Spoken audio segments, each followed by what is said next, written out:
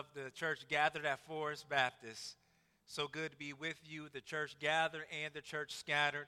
My prayer is that as the Lord has brought you through another week, that there are some things that you can look at tangibly in your own life and see that God is worthy to be praised. Whether big or small, the fact that he did allow you to wake up this morning is something that we ought to give him praise for.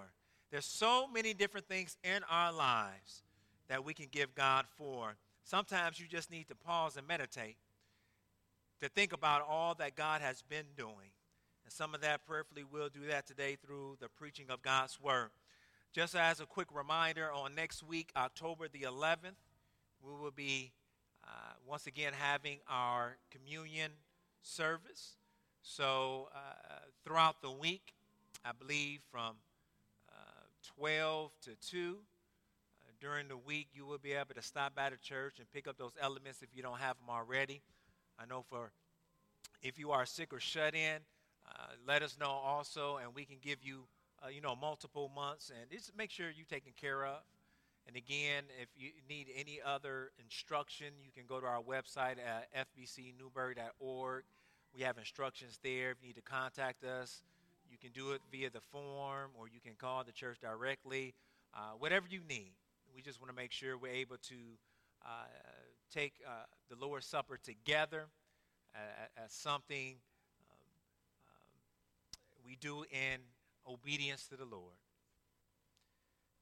Also this week, I'm actually excited to remind you and to announce that we will be having our first Wednesday evening SOAP Bible study via Zoom.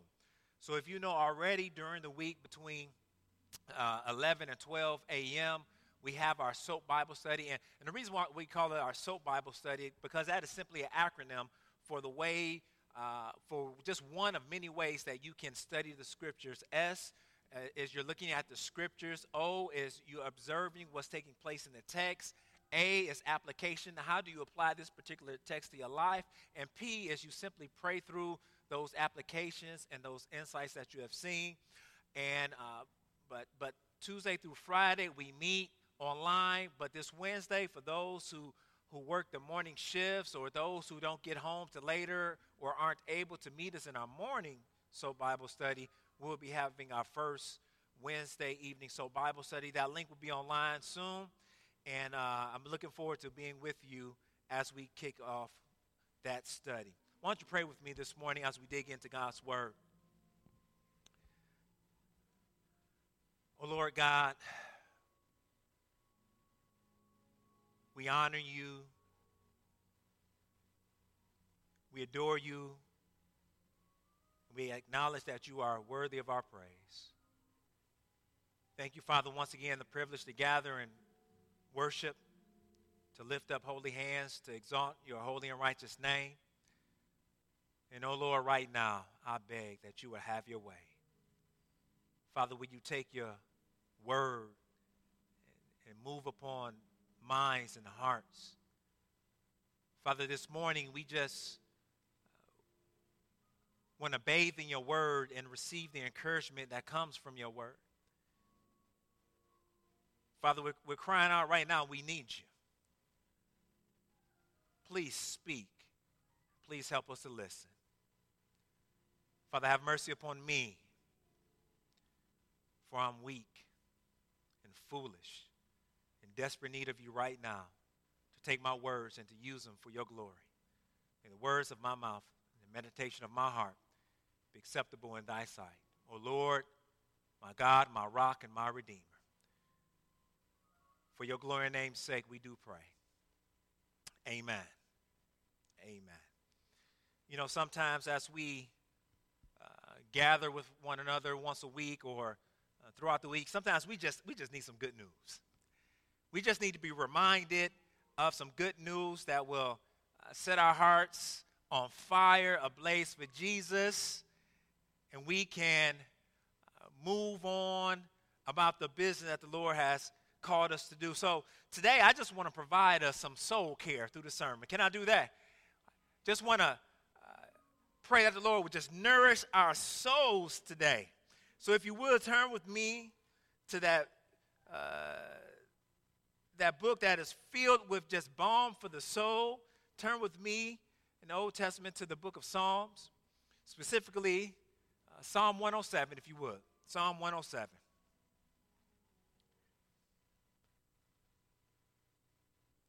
And as you are turning, the Psalms are very dear to my life. They're necessary to my life.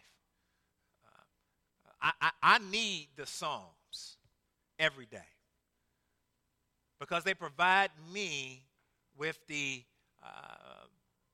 mindset, the renewal, the focus that I need every single day to remember that this day is not about me. It's all about the Lord, that I'm weak and he is strong, and that he is near and he hears me, and whatever need I have, he's right there. And it's a reminder that though the enemies of our God may rise up, they may be in charge, they may look like they're winning, there's a reminder that God is always victorious in the end. These Psalms are a constant reminder, an incredible source of strength in seasons of sorrow. And this particular psalm has been tremendously helpful to me during this season, because Psalm 107 is a reminder of the type of relationship God's people enjoy. Psalm 107, I'll be reading for us verses 1 through 32 this morning. Again, if you are able to stand, please do in honor of reading of God's word. Psalm 107, verses 1 through 32. This is the word of God. Please hear the voice of Cries. And the word of God reads, "Oh, give thanks to the Lord, for he is good, for his steadfast love endures forever." Verse 2, "Let the redeemed of the Lord say so, whom he has redeemed from trouble and gathered in from the lands, from the east and from the west, from the north and from the south. Some wandered in desert wastes, finding no way to a city to dwell in, hungry and thirsty. Their soul fainted within them. Then they cried to the Lord in their trouble, and he delivered them from their distress. He led them by a straight way till they reached the city to dwell in. Let them thank the Lord for his steadfast love, for his wondrous works to the children of man. For he satisfies the longing soul, and the hungry soul he fills with good things. Some sat in darkness and in the shadow of death, prisoners in affliction and in irons. For they had rebelled against the words of God and spurned the counsel of the Most High. So he bowed their hearts down with hard labor. They fell down with none to help. Then they cried to the Lord in their trouble, and he delivered them in their distress. He brought them out of darkness and the shadow of death and burst their bonds apart. Let them thank the Lord for his steadfast love, for his wondrous works to the children of man. For he shatters the doors of bronze and cuts into the bars of iron. Some were fools through their sinful ways, and because of their iniquity suffered affliction. They loathed any kind of food, and they drew near to the gates of death. Then they cried to the Lord in their trouble, and he delivered them from their distress. He sent out his word and healed them and delivered them from their destruction. Let them thank the Lord for his steadfast love, for his wondrous works to the children of man. And let them offer sacrifices of thanksgiving and tell of his deeds and songs of joy. Some went down to the sea in ships, doing business on the great waters. They saw the deeds of the Lord, his wondrous works in the deep. For he commanded and raised the stormy wind, which lifted up the waves of the sea. They mounted up to heaven. They went down to the depths. Their courage melted away in their evil plight. They reeled and staggered like drunken men and were at their wits' end. Then they cried to the Lord in their trouble, and he delivered them in their distress. He made the storm be still, and the waves of the sea were hushed. Then they were glad that the waters were quiet, and he brought them to their desired haven. Let them thank the Lord for his steadfast love, for his wondrous works to the children of man. Let them extol him in the congregation of the people and praise him in the assembly of the elders. May the Lord, blessing to the reading of his word, you may be seated. I just want to speak to you on the subject for the next few minutes. You can cry if you want to. You can cry if you want to. You know, there's this old expression. Sometimes you have to laugh to keep you from crying. In these days, beloved, I dare say that this expression has reached a fevered pitch. In recent days, more and more turmoil seems to be taking place. More and more chaos seems to be on display. And it seems like every time we turn around, there's more breaking news.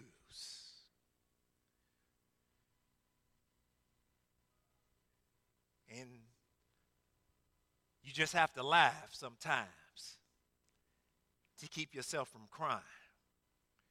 When we think about our own lives and our day-to-day efforts and our day-to-day tasks and our day-to-day relationships on the job, doing NTI, being with our families, there are so many times where you just have to laugh to keep yourself from crying. But, beloved, I'm here today just to ask the question, so what do you do when you just can't laugh anymore? What do you do when the hurt and the pain and the pressure are just too much and you can't laugh about it anymore? Where the weight is so heavy, the only thing you can do is cry. This is where many are today. When we think about all that is going on, when we think about our daily lives, many are even in this position today where the only thing that we can in the secret recesses of our room when no one is watching is to sit and cry. And as many and as we as a nation are in this season, we cry out like the saints of old and ask, is there a word from the Lord? When there is no more laughter, when there are no more smiles, we just need to give God what we have. And this morning I encourage you just to give God your cry. A natural human response to suffering is to cry tears. A natural response to pain is to shed those tears. When you are fumbling early in the morning and the lights are off and you can't really see what's going on and you find yourself out of bed walking past the dresser and you hit your toe. Oh, the pain. And if you don't yell out loud, I know sometimes you just shed a little tear.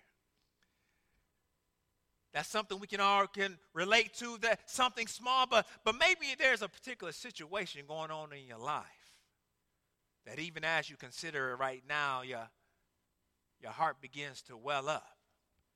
Your eyes become glossy, and you know that if you meditated just on a moment more, you would do nothing but cry. Maybe it's a certain ailment in your body that you've been struggling with for many years, and there's times when you find yourself in your bed just by yourself with the Lord, and you cry. Maybe you find yourself in the midst of bereavement, having lost a loved one recently or in many years past, and you find yourself just reminiscing, and suddenly you cry. Whatever it may be, the truth is, as a natural human response, sometimes you just need a good cry. Sometimes you just need a moment to sit and just to let it all out. And that would be a normal and natural human response to grief, to pain, and to hurt. But beloved, I just stopped by to remind us that not only do we as the people of God have natural responses, we also have supernatural responses because of the Holy Spirit that lives within us. those who have repented of their sins and trusted in Jesus Christ. And a supernatural response to suffering is to cry out to God. We cry out. And we lift up our voices to the Lord because we know that he hears the cries of his children. And we call out, this is not normal, this is not natural, but it is only evoked because the Spirit is prompting you. When you've been moaning by yourself, when you've been groaning by yourself, and the Spirit begins to produce within you an utterance that you can't even put words to, and you just cry out, oh Lord. That's a supernatural response. And in the midst of the cries of God's people, we know and we see even in this text that the cries of God's people are but food for the seeds of victory sown by the Spirit. No matter the circumstance, the people of God are never without hope because God hears and helps those who are his. That's our big idea for this text as we look at it even on today. The Lord helps when he hears the cries of his redeemed. The Lord helps when he hears the cries of his redeemed. The consideration of this text before us is the result of just seeing how God is moved by the cry of distress from his people. When I was thinking about a biblical theology of crying out to God, I was struck about all the times in Scripture that the people of God just cried out. And if there was ever a time to cry out, beloved, now is. Just notice in the text before us this repeated use of the phrase, then they cried out to the Lord in their trouble, and he delivered them from their distress.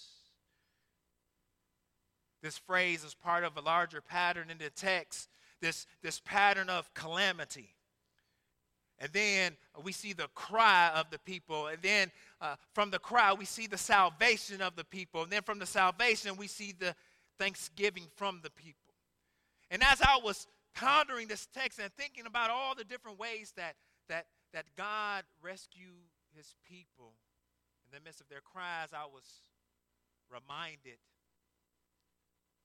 about Exodus, the 3rd chapter, verses 1 through 15 that we read this morning, that God's people, after all those years being enslaved in Egypt, they had been crying out to their Lord, and God says, I heard their cry, and now I'm going to rescue them.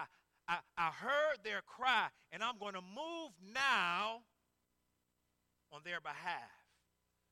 When I think about the people of God crying out, I think about Israel. And we think about the book of Judges, the number of times over and over again that they fall into sin. And then from their sin, they have judgment and calamity.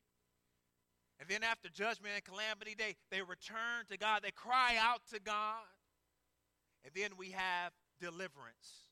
And God shows up. Time and time again in Scripture, when the people of God find themselves in trouble, they cry out to God, and he responds with divine intervention. He steps in. The possible circumstances surrounding Psalm 107 are uncertain.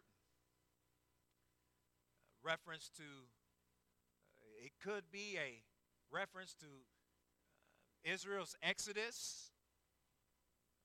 Could be how they were in the they were in the wilderness wandering, and as God was bringing them into a new land, some believe that this could be in reference to Israel's post-exilic return to their land. But whatever it is, we see that God's people are crying out. But specifically, the psalm seems to be an elaboration, an answer to Psalm 106. And in Psalm 106, verses 44 through 47, if you just look back for a moment, nevertheless, he looked upon their distress when he heard their cry. For their sake, he remembered his covenant and relented according to the abundance of his steadfast love. He caused them to be pitied by all those who held them captive. Save us, O Lord our God, and gather us from among the nations, that we may give thanks to your holy name and glory in your praise. Can you give me a little bit more mic here? So what I do know is that this psalm appears to be part of nothing more than an ancient Near Eastern testimonial service. It seems like they showed up in the temple and folks just wanted to testify about what God was doing in their lives. And just think about it. What is the purpose of a testimonial service? Why do we come at the end of the year and give an opportunity to you to testify about what God has done? It's the opportunity to see how God has been moving in and through each one of your own lives, to remind us that we ain't crazy, that there's issues of life that come up in my life too, but also as a source of encouragement that the same God that was working for you and it's the same God that is working for me. And then not only do we see those things, but we're able to see how through God's deliverance we're able to keep on moving. And that's what I believe that he's doing in Psalm 107. This is a testimony service to remind the people of God where they came from and what God had done. The opportunity for them to process everything that was going on, to recount the Lord's past faithfulness in order to process proceeding into the present. They're looking on the past in order to move in the present. Beloved, this is what we need today. We need to look back at God's faithfulness in the past in order to move us in the present time. In verses 1 through 3, the psalmist simply reminds us of who should cry. Who should cry? It says, oh, give thanks to the Lord, for he is good, for his steadfast love endures forever. That's a declaration. You should thank God because he's been faithful. You should thank God because he's been present. You should thank God because he hasn't left you. Even in your mess, even when you weren't thinking about him, you should praise God because of his steadfast love.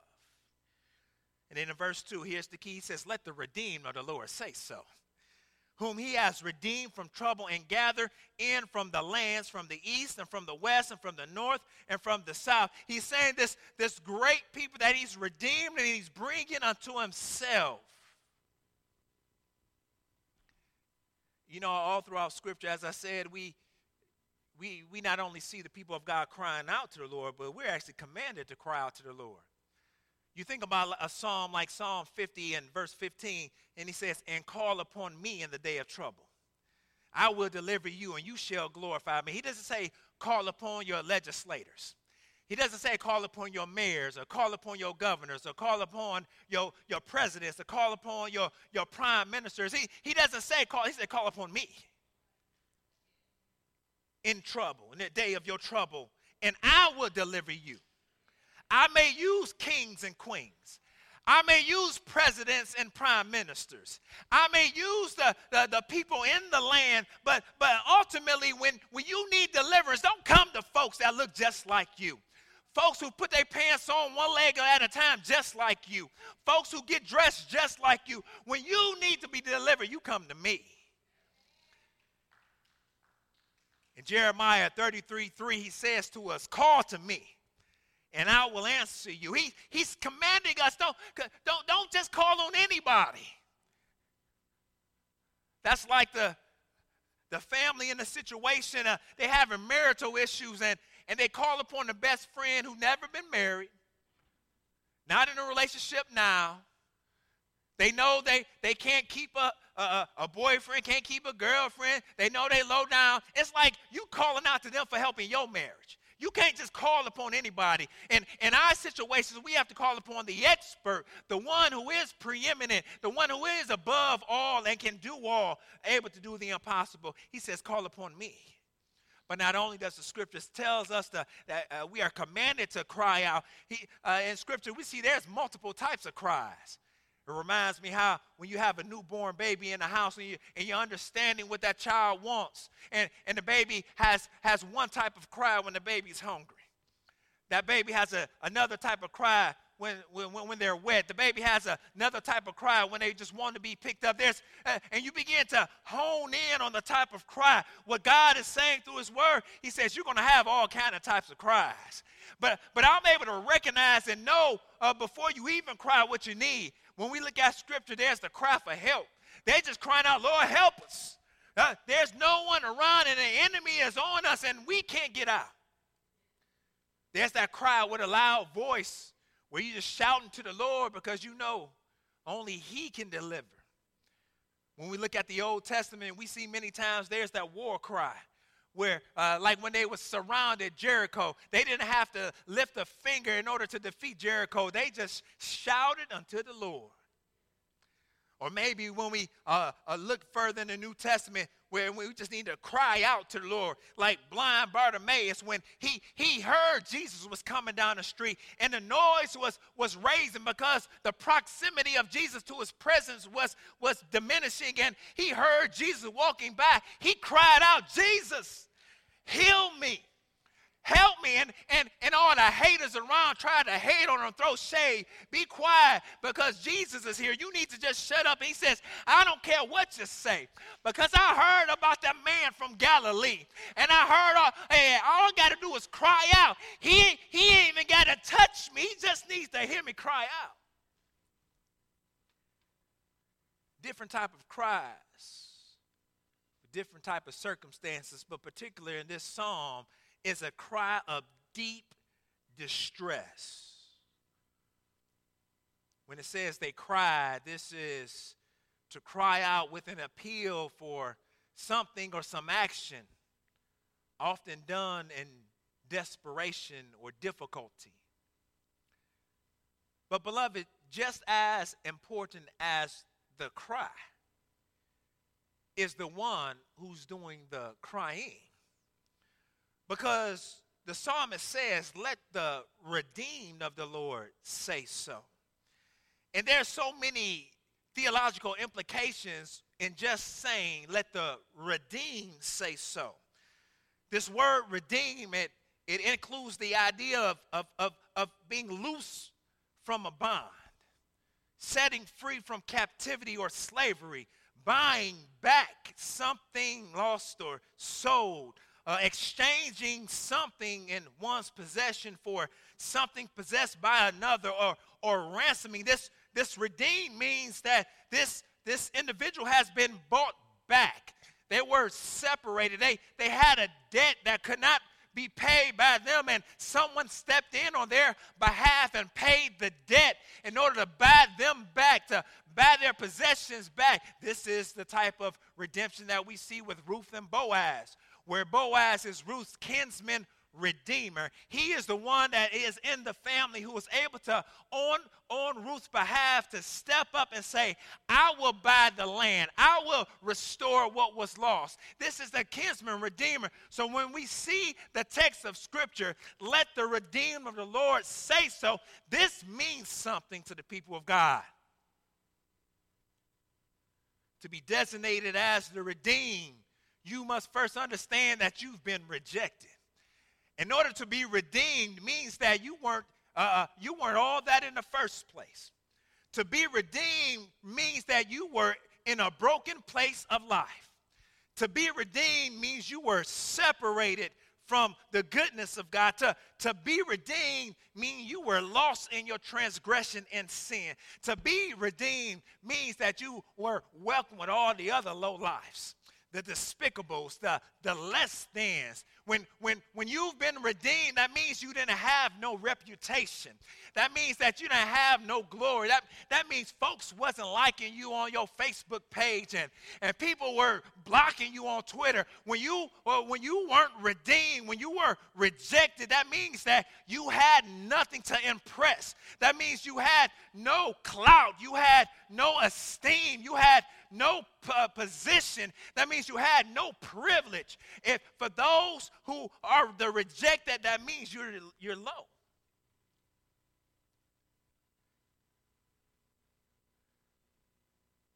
So for the psalmist to step in and to just call somebody redeemed, something big has taken place. in order for you to be called redeemed, somebody had to step in on your behalf and make a situation that was so wrong all of a sudden right. Someone had to come in on your behalf and do what you could not do yourself, no matter how hard you try. Beloved, when we look at the text of Scripture and he calls the people of God the redeemed, all we need to do is hear that word redeemed, and we should start shouting. Because when you hear that word redeemed, you should start thinking about what God has brought you from. How he took you out that club, how you took you away from that bar, how he got you out that bed and he moved you away from them streets, and how he took that out your pocket and he took that taste away and gave you. Whenever we hear the word redeemed, we should remember where we came from.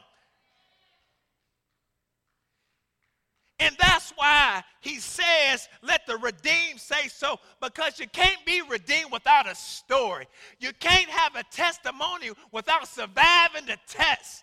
He says you can't be the redeemed if God ain't did nothing for you. If you just woke up and you had everything all together since your birth and you haven't needed God to step in on your behalf and you've been able to pull yourself up by your own bootstraps, then beloved, you ain't the redeemed. But let me tell you, this little boy from Inkster, I'm the redeemed because I know where I came from. And it was nothing but God's grace, but God's mercy. So, beloved, everybody can't say so. If you have it all together, you can't be redeemed. Just being called the redeemed should do something in us. And, beloved, this is why Christians, this is why we ain't a pitiful people. Because we're redeemed. To be redeemed means that somebody was thinking about you when you wasn't even thinking about yourself. To be redeemed means that your soul and your life has been blood bought by Jesus Christ. To be called the redeemed means that Jesus Christ, God himself, laid down his life on your body. There's no other life that is greater than Jesus. That's why it says, everybody can't say so. Let the redeemed say so. Beloved, when people see us coming, they shouldn't see us. They should see the testimonies in our lives. So we should be able to tell, say so. Say something about God's goodness. But not only are we seeing who cries, but further along, the psalmist gives us a firsthand account of what it means to be redeemed. In verses 4 through 32, the psalmist reminds us when to cry. When to cry. Here we have 4 examples of human predicaments and 4 examples of divine intervention. In verses 4 through 9, the psalmist lays out for us wanderers retrieved. In verses 10 through 16, we have prisoners released. Verses 17 through 22, we hear of sick restored. And lastly, in verses 23 through 32, the psalmist recounts seafarers rescued. We have wanderers retrieved, prisoners released, sick restored, and seafarers rescued. Verses 4 through 9, he's talking about a group that is wandering through the desert. They're lost. They're hungry and thirsty. They can't find their way. They've used their compass. They've used their map, and they can't seem to find a place that's for them. And as their souls are fainting in them, as they are struggling with hunger and thirst, the text says they cried out. And the result of their cry is God intervening, and he says he led them straight by a straight way. I like how he says a straight way, because they were just roaming around aimlessly, and God says, I'm going to take you on the direct route to where you need to go. Beloved, how many times in our life we trying to do our own thing and we going around the block, up the bend, down the road, when really if we would just made a left on Main, we would have been there already. With some of us, we still trying to get there. But God is saying, when you cry out to me, I'm going to give you a straight way so you can stop wasting your time. And not only does he give us a straight way, he satisfies the longing soul. Beautiful words. And the hungry soul he fills with good things. He's saying for the one who is lost and wandering, you're trying to figure this life out. You're trying to satisfy yourself, but every single thing you've been trying brings no satisfaction. He says, try me. Try me and see. I will pour you out a blessing from heaven that you won't have room to receive. He says, come to me. Cry out to me, and I will satisfy you. That insatiable hole in your heart can only be satisfied by that which is incomprehensible. That which cannot be satiated. That which cannot be pulled from God himself. And he says, for the wanderer who is lost, I will retrieve you. For the prisoner, he says in verses 10 through 16 that you were in darkness, in the shadow of death. You were in the midst of brokenness because you thought you were so smart. Because you rebelled against the words of God and spurned the counsel of the Most High. You were just being hard-headed. And now you find yourself locked up. And God humbles them through this circumstance. Beloved, how many times has God had to humble you? Oh, the times that God has had to humble me. But in his mercy, when he does humble and we come to our senses, that's when we cry out. Then they cried out. And as soon as we cry out, is that God begins to move, and he says, and he brings them out. I like the verbiage he uses. He shatters the doors of bronze and cuts into the bars of irons. He sets them free. Those who were bound by strongholds and yokes. Those who've been in generation and generation of sin, Jesus is saying, I can break you free. You don't have to continue to succumb to those generational curses. You don't have to succumb to those type of things that you just find at your feet all day. You don't have to succumb to that addiction. You don't have to succumb to that relationship. He says, I'm here to set you free. Cry out to me. He says, the wanderers are retrieved, the prisoners are released, but then he says the sick are restored. He says the fools through their sinful ways and because of their iniquity suffered affliction. They done sinned to the point of death. They don't even have an appetite. They so sick. On their sick bed, they cry out. And once they cry out, God begins to move on their behalf. And I like how the text says he sent out his word and healed them. He doesn't use the latest medical advancements. He's saying you ain't got to wait on a vaccine or therapeutic. He's saying the FDA ain't got to approve what I got for you. He's saying that the Surgeon General don't know about what I got.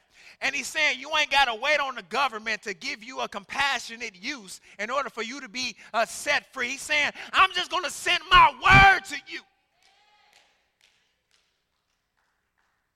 and heal you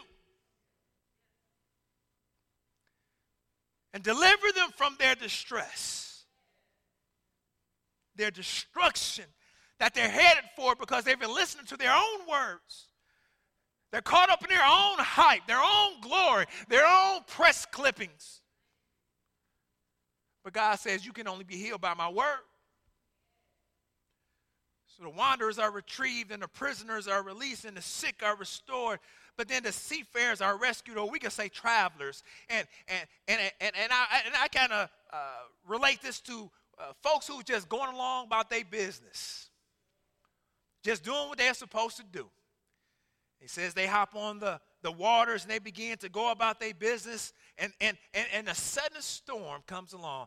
Beloved, I don't know about you, but how many times you just minding your own business, going about your day, you trying to do your job, and you ain't worried about nobody else and their job, but all of a sudden everybody worried about you and your job, and everybody in your business, and all of a sudden these storm clouds begin to show up over your head. It's like that. It's like being in a cartoon. Everybody else got a clear, bright sky, and you just walking with a black cloud over your head, and it's raining just over your head. And all of a sudden, the storms of life begin to rage, and the winds begin to whip, and they get too high where you can't even float anymore, and you find yourself going under, and you can't float no more. These seafarers find themselves, they was just minding their own business, then all of a sudden the storm came through. And I like how he said they were at their wits' end. I like that because here wits' end mean past all of their wisdom. They couldn't think of nothing else to do. How many times you've been in a situation, you done opened that beer, you done got that phone call, you done seen it with your own eyes, and you're like, I don't even know what to do. I'm at my wit's end. I can't say I done told them 50 million times. I done checked up, and it still fell through. I don't know what to do. And they're like, I don't know what to do. So they did what they were supposed to do, and they didn't know what to do. They cried out. And the Lord comes in, and he made the storm to be still. He's able to enter into your circumstance. He's able to enter into your hurricane. He's able to enter into your tornado. He's able to enter into your tsunami. He's able to enter into your earthquake and say, peace, be still.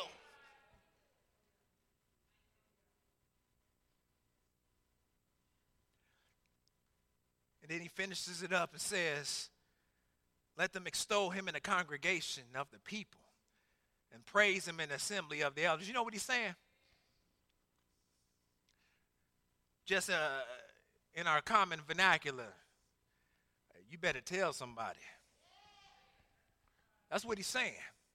He's saying when you've been through hell and high water this week and you show up on Sunday for worship, you better tell somebody how Jesus brought you through.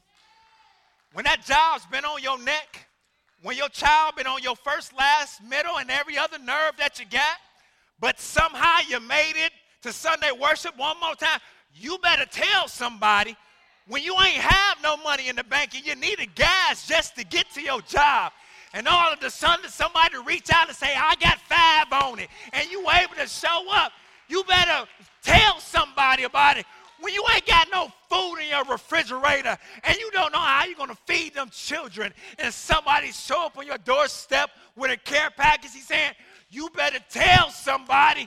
When you have sickness in your body and the specialist said there's no way you're going to be healed, but you show up 3 months later and they say it's all gone, you better tell somebody.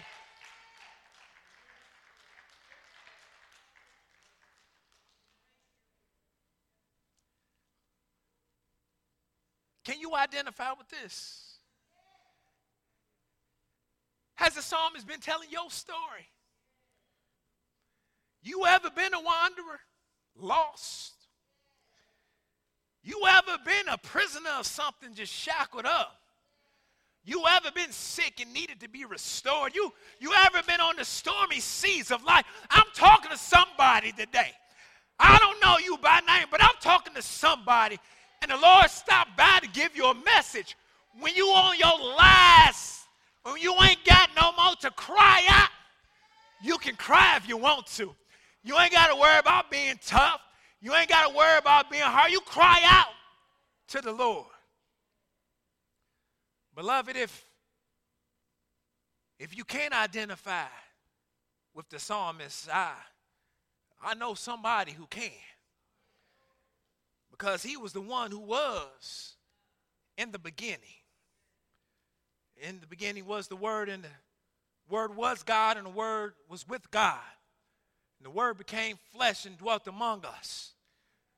He was the one who made himself of no reputation. He took off his glory and clothed himself in humanity. He was the one born of a virgin in that manger in Bethlehem to Mary and Joseph. He grew up in wisdom and in stature and in favor with God and man. This one, the same one who walked the dusty roads of Galilee, and he healed the sick and the lame and gave sight to the blind. He is the one who made himself of no reputation, and when he came, his own didn't want him. And this same one who was able to walk on water and to stop the raging sea. The same one who was lied on and beaten and mocked and spit upon. The same one who was marched into courtroom after courtroom and falsely accused. He is the same one who was brought up on false charges by the sinful government. He is the same one who was convicted to death. He was the same one who was caused to walk up to Golgotha. He was the same one who they hung on the cross. They hung him high and they stretched him wide. See, but beloved, in everything that Jesus has done, we can't really relate. But what we can relate to was when he was hanging on the cross, on that old wooden cross, and he cried out to the Lord, Eloi, Eloi, lama sabachthani. Yeah, that means, my God, why hast thou forsaken me? I don't know about you, but sometimes in this life I feel forsaken. Sometimes I feel like God don't know what's going on. Sometimes I feel like those folks in charge are only caring about themselves. But just like Jesus cried out, we cry out. But when Jesus cried out, God got moving. And he took the veil in the temple and he tore it in two and allowed us to enter into his presence. And when Jesus cried out, God got moving, that though they laid his body in a borrowed man's tomb, on the third day he got up with all power in his hand. And because he cried out, he sang to us today, for all the wanderers, for all those who are lost, Jesus just says, I am the way, the truth, and the life.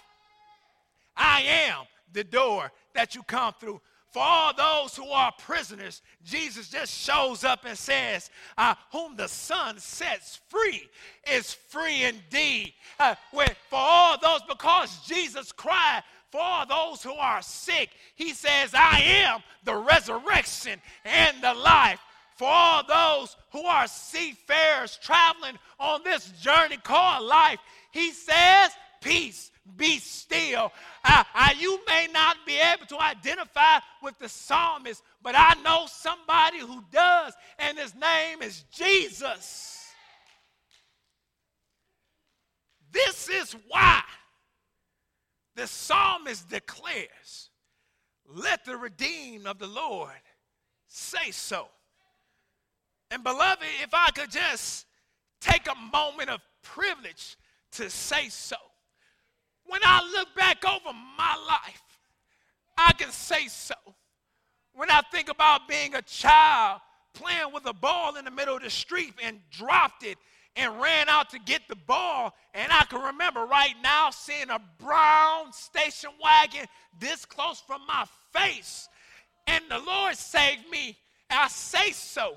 When I look back, being a fool, driving with my friends down the freeway, going too fast, hit some water, and the car turned around not one time, not two times, but three times. And when I look up, we were still going straight.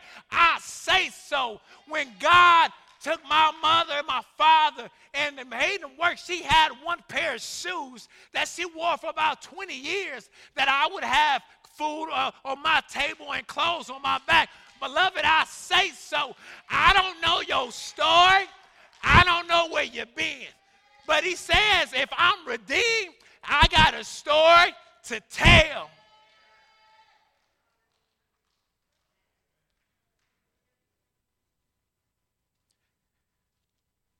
I don't know about you.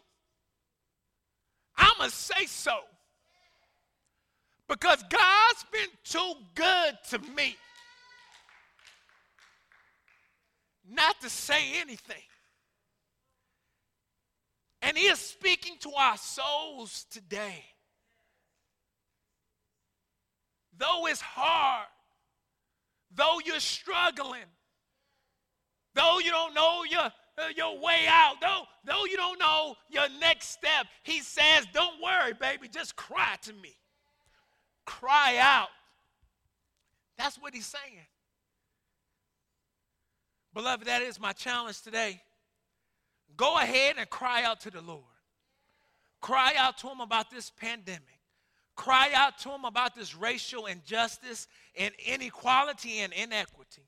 Cry out to him about your economic hardship. Cry out to him about the violence and the murders taking place in the city. Cry out to him about your mental health and your stability. Cry out to him in your loneliness. Cry out to him in your medical issues. Cry out to him on the behalf of your wayward children. Cry out to him on behalf of your hard-hearted spouse. But just cry out to him. Go ahead and cry out to him. But then secondly, crying out is a demonstration of belief, trust, dependence, and humility. Go ahead and cry out. Cry out is a demonstration of belief, trust, dependence, and humility. But then lastly, remember and recount the Lord's unfailing love that you may press on today. Beloved, the call of Scripture is simple. Just look and live. Look to Jesus today through repentance and faith, and you will live. Because though the circumstances are varied, the answer is still the same. Cry out to the Lord, for the Lord helps when he hears the cries of his redeemed. Let us pray. Lord, we thank you for your word. We thank you for your power and your majesty.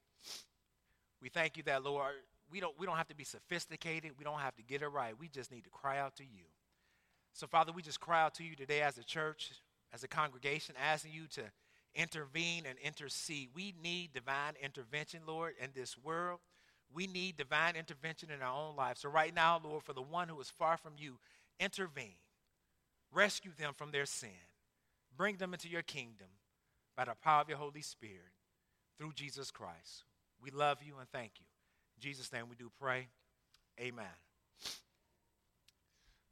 Beloved, how will you respond to Jesus' word?